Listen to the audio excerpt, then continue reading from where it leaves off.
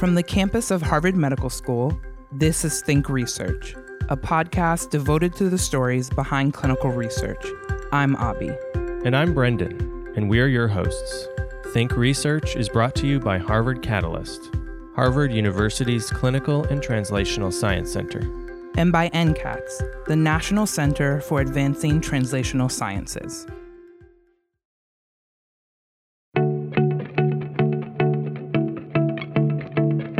When considering our medical care, the goal is to keep costs down while still receiving the best care possible. But as consumers, how are we to judge the quality of our treatments or procedures we receive? For years in the healthcare system, doctors have been paid based on the quantity of their services, not always the quality. With drug therapies, surgeries, and more, there are always risks and side effects. These considerations lower the value of treatment if the pros do not outweigh the cons. Currently, Dr. Ankur Pandya is taking a closer look at applying cost-effectiveness and incentivized pay to increase our quality of care while lowering costs.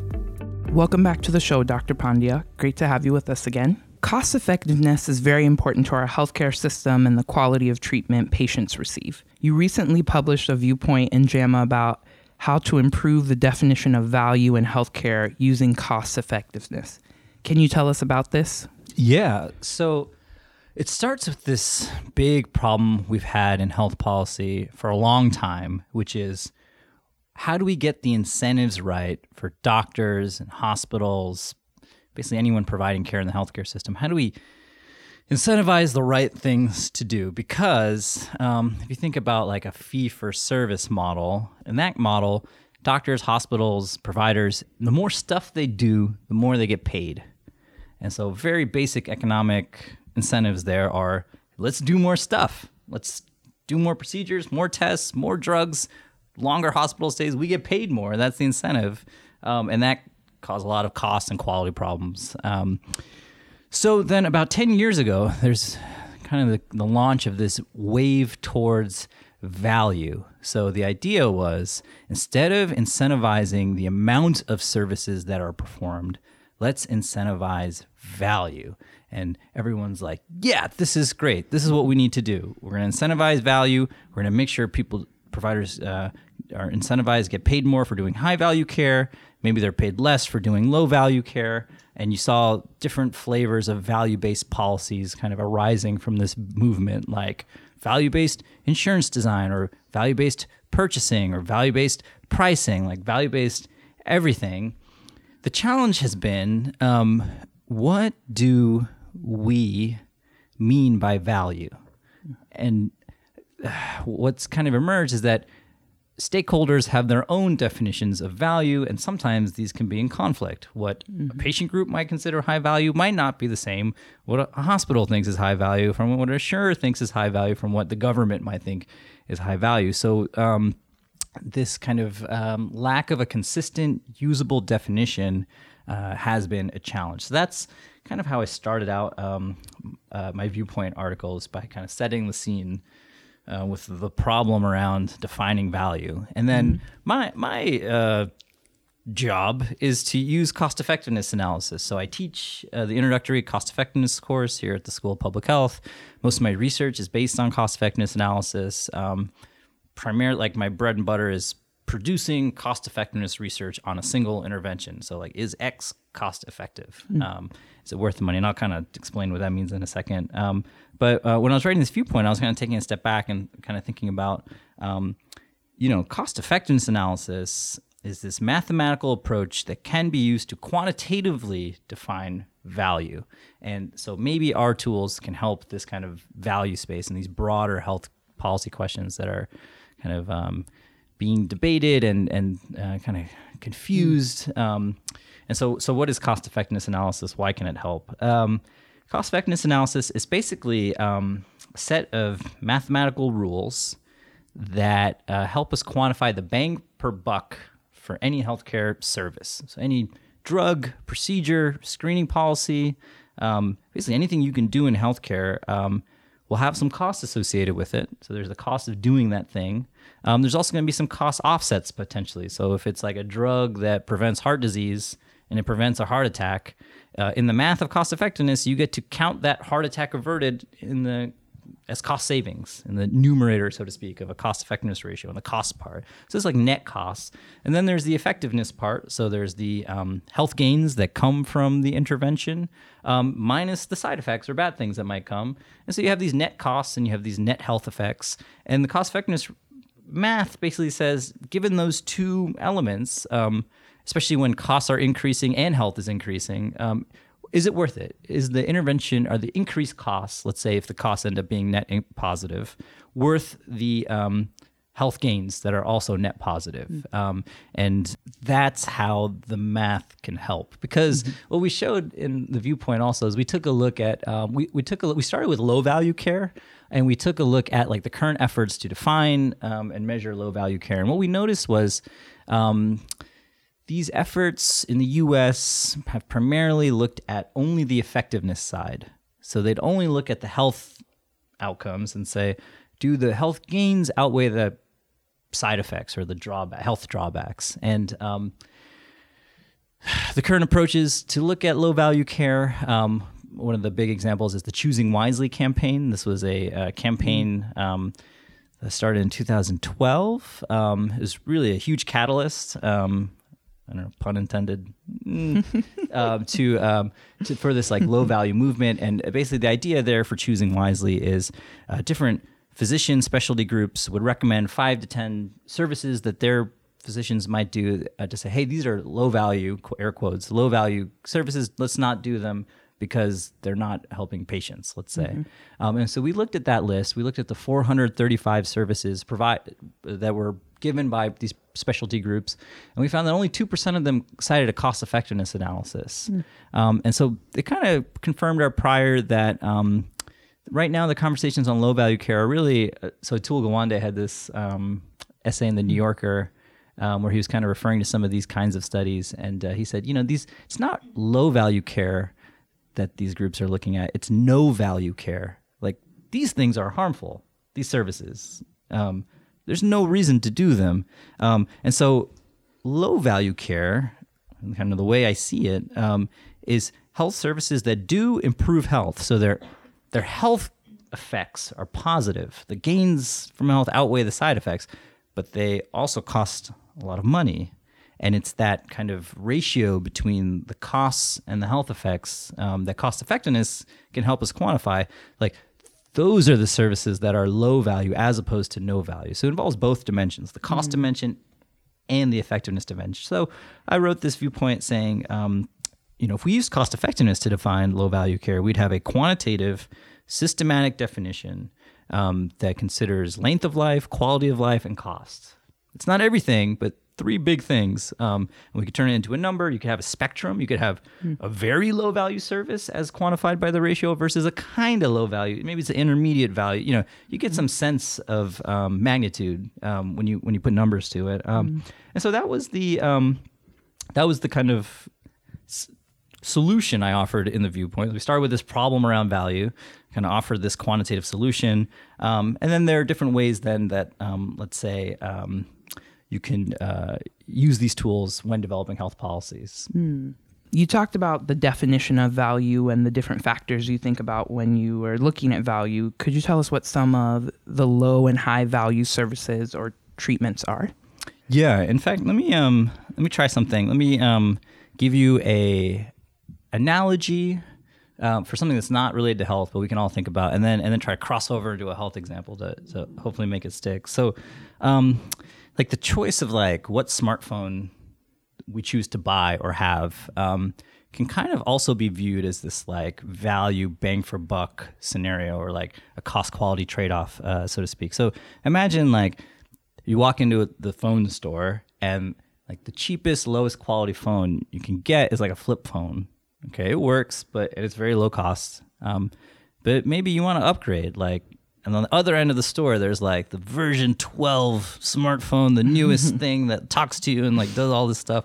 Very high quality, high effectiveness, you could say, but also really high cost. I mean, that phone costs like $2,000 or something. The flip phone's only like $50. So that just if those are your only two options, you can see there's like a delta effectiveness, there's an incremental gain in effectiveness, and there's incremental cost.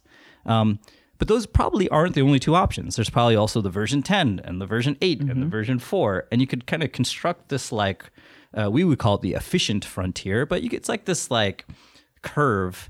And it would have this like, we call it concave shape, but it's kind of like this curved shape where like the slope is getting flatter and flatter on the kind of, I guess it would be effectiveness versus cost. And you can imagine like that maybe the upgrade from the version 10 to the version 12 will give you a little bit improvement in effectiveness, but will cost like $2,000 or something. And it's like, is that bang for buck worth it? Maybe I choose based on my budget and preferences to have the version 10 or the version 4.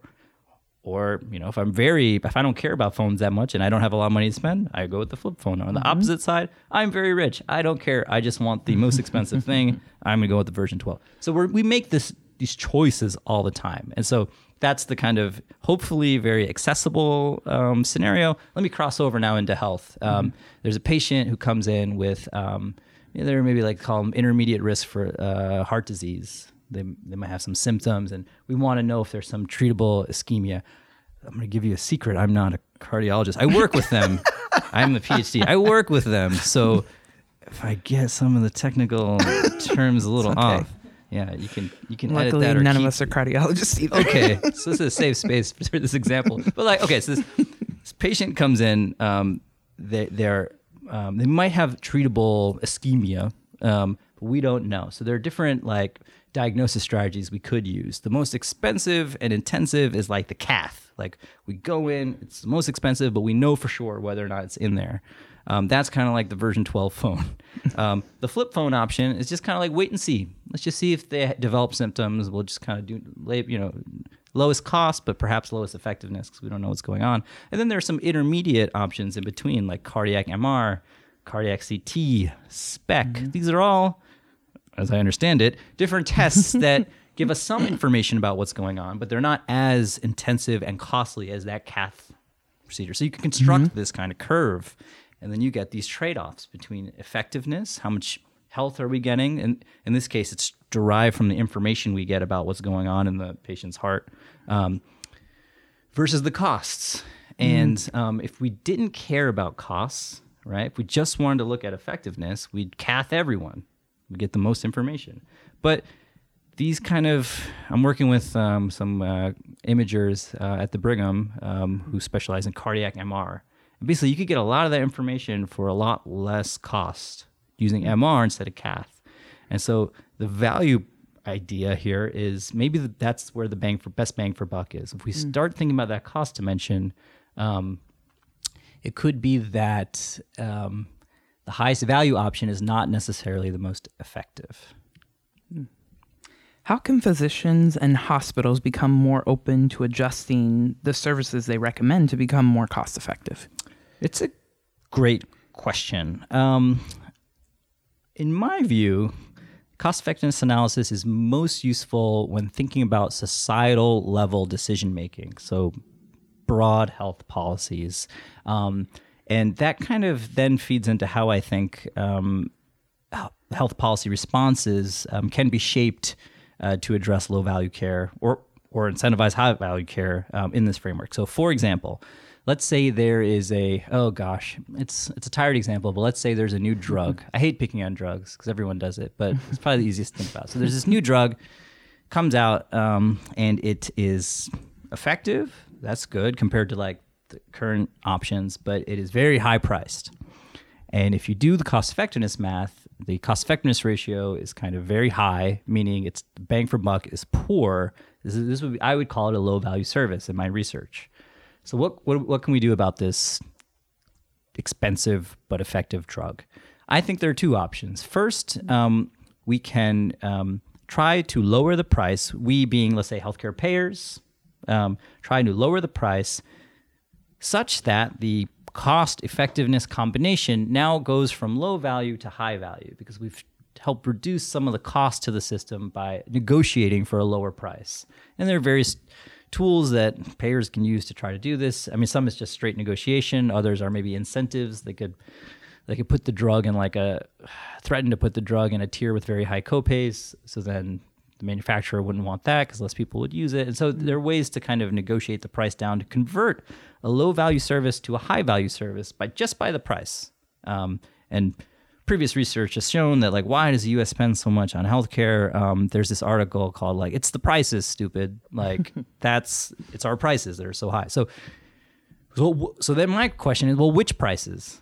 Is it all prices, or are some prices worse than others? And so using cost effectiveness analysis to define value could say, hey, it's these prices that we should really worry about and try to lower, especially because they're for health improving services. We would like to use these. They would help patients. It's just that they cost too much. So that's one mechanism. And then the other is, well, if we can't change the price, then these are just more services to flag and say, hey, maybe we shouldn't do these so much, kind of like we do for no value care. So Choosing Wisely campaign, other groups and movements towards kind of the less is more movement. If you've heard about that, they're trying to say, we don't have to do everything in healthcare. There's some stuff we shouldn't do. And if we are willing to, we can include low value services using this cost effectiveness definition in that space and say, these are low value, and then a clinical guideline or maybe a set of quality measures used by hospitals or payers or physicians can then kind of include these low value services as part of their measures for quality or appropriateness. And these are ways to essentially nudge physicians, hospitals, and maybe even patients towards high value care and away from low value care. There's this concept called pay for performance, where if doctors get better outcomes, we'll pay them more. Or you can even do this on patients. One of the examples we had, it was if patients control their cholesterol, if they're at high risk for heart disease, and they do a better job of controlling their cholesterol, they would actually get paid by the health, pay for performance. So some of the research I've done lately is around, are these pay for performance schemes cost effective? So viewing the policy as the intervention, these schemes take money to implement, and the incentives paid out are costs, but they change behavior when they work. So there's some health gains that we get from them. So are these schemes cost effective? And we found mixed results, both in the US and the UK. And I can get into the details of that. Sure. Yeah. What were the results you found? We found that, so there was this randomized controlled trial in the US. It looked at incentives on cholesterol control. So the patients in these trials all were at high risk for heart disease, and they did not have their cholesterol controlled to optimal levels. So we, society, and probably the patients as well, would like to get their cholesterol down. So this trial tried different ways of using financial incentives to achieve this goal. One arm in the trial was, let's pay the patients. A patient can earn up to $1,200 on expectation if they control their cholesterol over the course of 1 year. Another arm was paying physicians. And physicians could make up to $1,200 if they can get their patients to control their cholesterol. And there was another arm called the shared incentive strategy, which halved the incentives for each, physicians and patients, but tried them in combination. And it turned out in the randomized control trial, that shared incentives arm had a clinically significant, statistically significant reduction in LDL bad cholesterol compared to the control arm. Interestingly, the patient incentives only and the physician incentives only did not have statistically significant reductions in LDL cholesterol. So just from the trial, we thought maybe there's something about these shared incentives, the combination effect of incentivizing both the provider and the patient, that can help lower these bad cholesterol levels.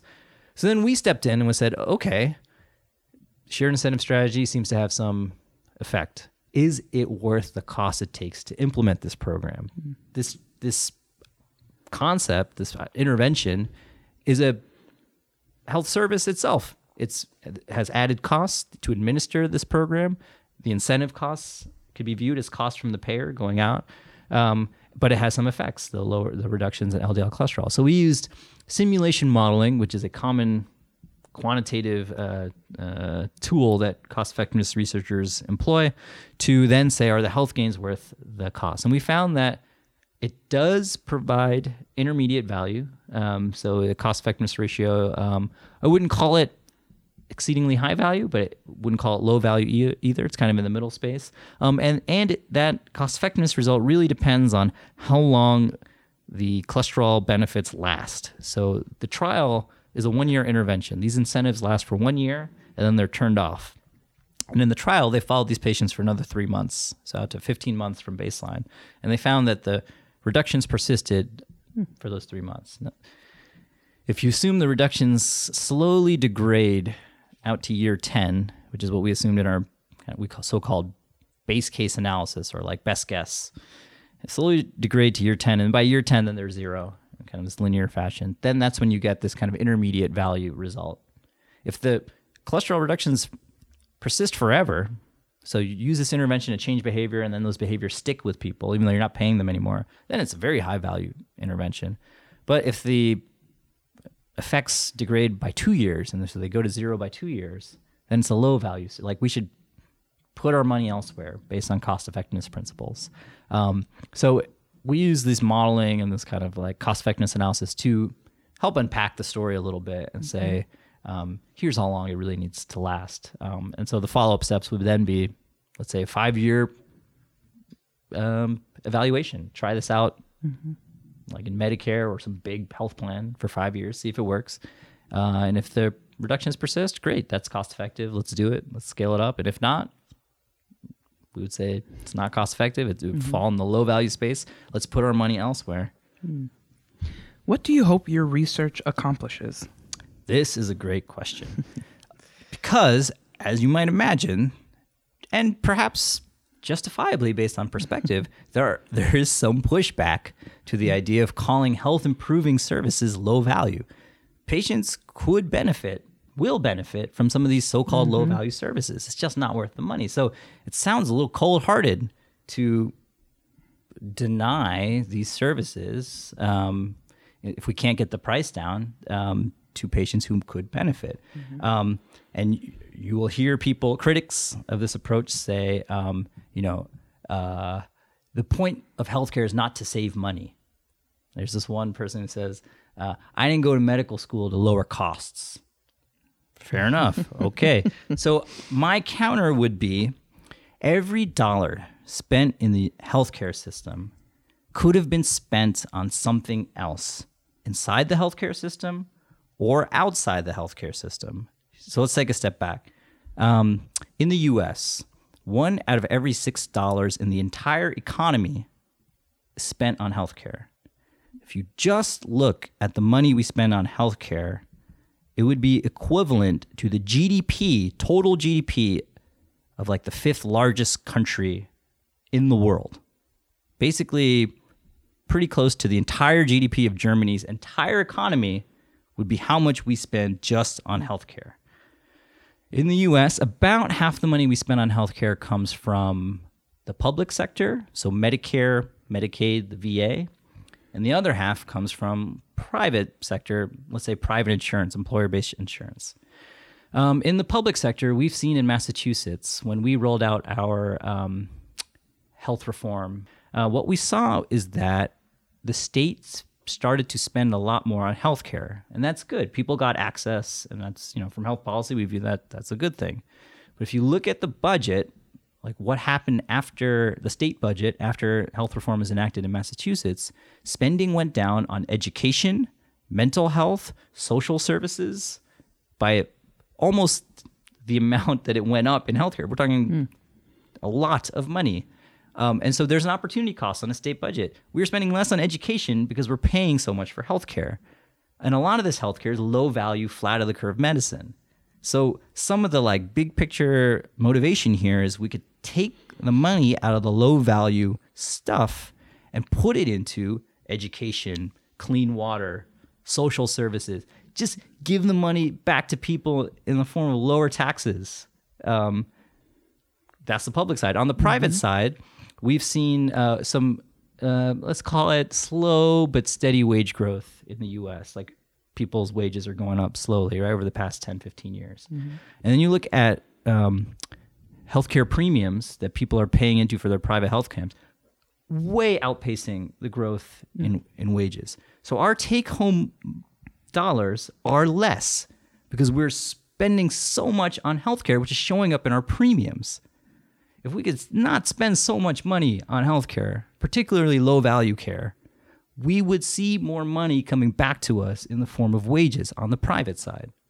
So every dollar we spend on healthcare has an opportunity cost. And even within the healthcare system, there are a lot of high-value services, cost-effective services that we are not implementing to full extent. Maternal care for low-income mothers, prenatal care. Our outcomes are not great here. We should really be putting more money into that issue and other issues that are underspent. Where's that money going to come from?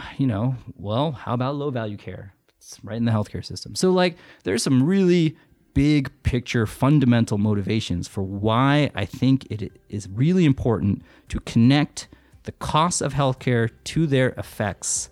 Because if we only look at the effectiveness side, we spend a lot of money on health services that, yes, improve health, but are costing us in different ways, societal level. So I think that's kind of fun. And I don't know if that's dark or just or important. I hope important. So that's what we're trying to do with this work, is we're trying to say, okay, well, what are the high value things we want to incentivize? And what are the low value things that we want to either get the price down so we save money in the healthcare system, or say, hey, we're not willing to pay for this because that money could go somewhere else. Thank you for joining us, Dr. Pandya. It's been a pleasure to have this conversation with you. Thanks. It's been a lot of fun. Next time on Think Research. We often apply a standard in healthcare that we don't do in other sectors, which is this kind of wish that we're going to somehow save money overall by improving access. And usually that's not the case. We usually spend more, but we are getting more. People are getting better access, better financial protection, better health, and those are investments that I think are often worth making. Dr. Ben Summers revisits his research on Medicaid and the Affordable Care Act. Thank you for listening. If you've enjoyed this podcast, please rate us on iTunes and help us spread the word about the amazing research taking place across the Harvard community. To learn more about the guests on this episode, visit our website, catalyst.harvard.edu/thinkresearch.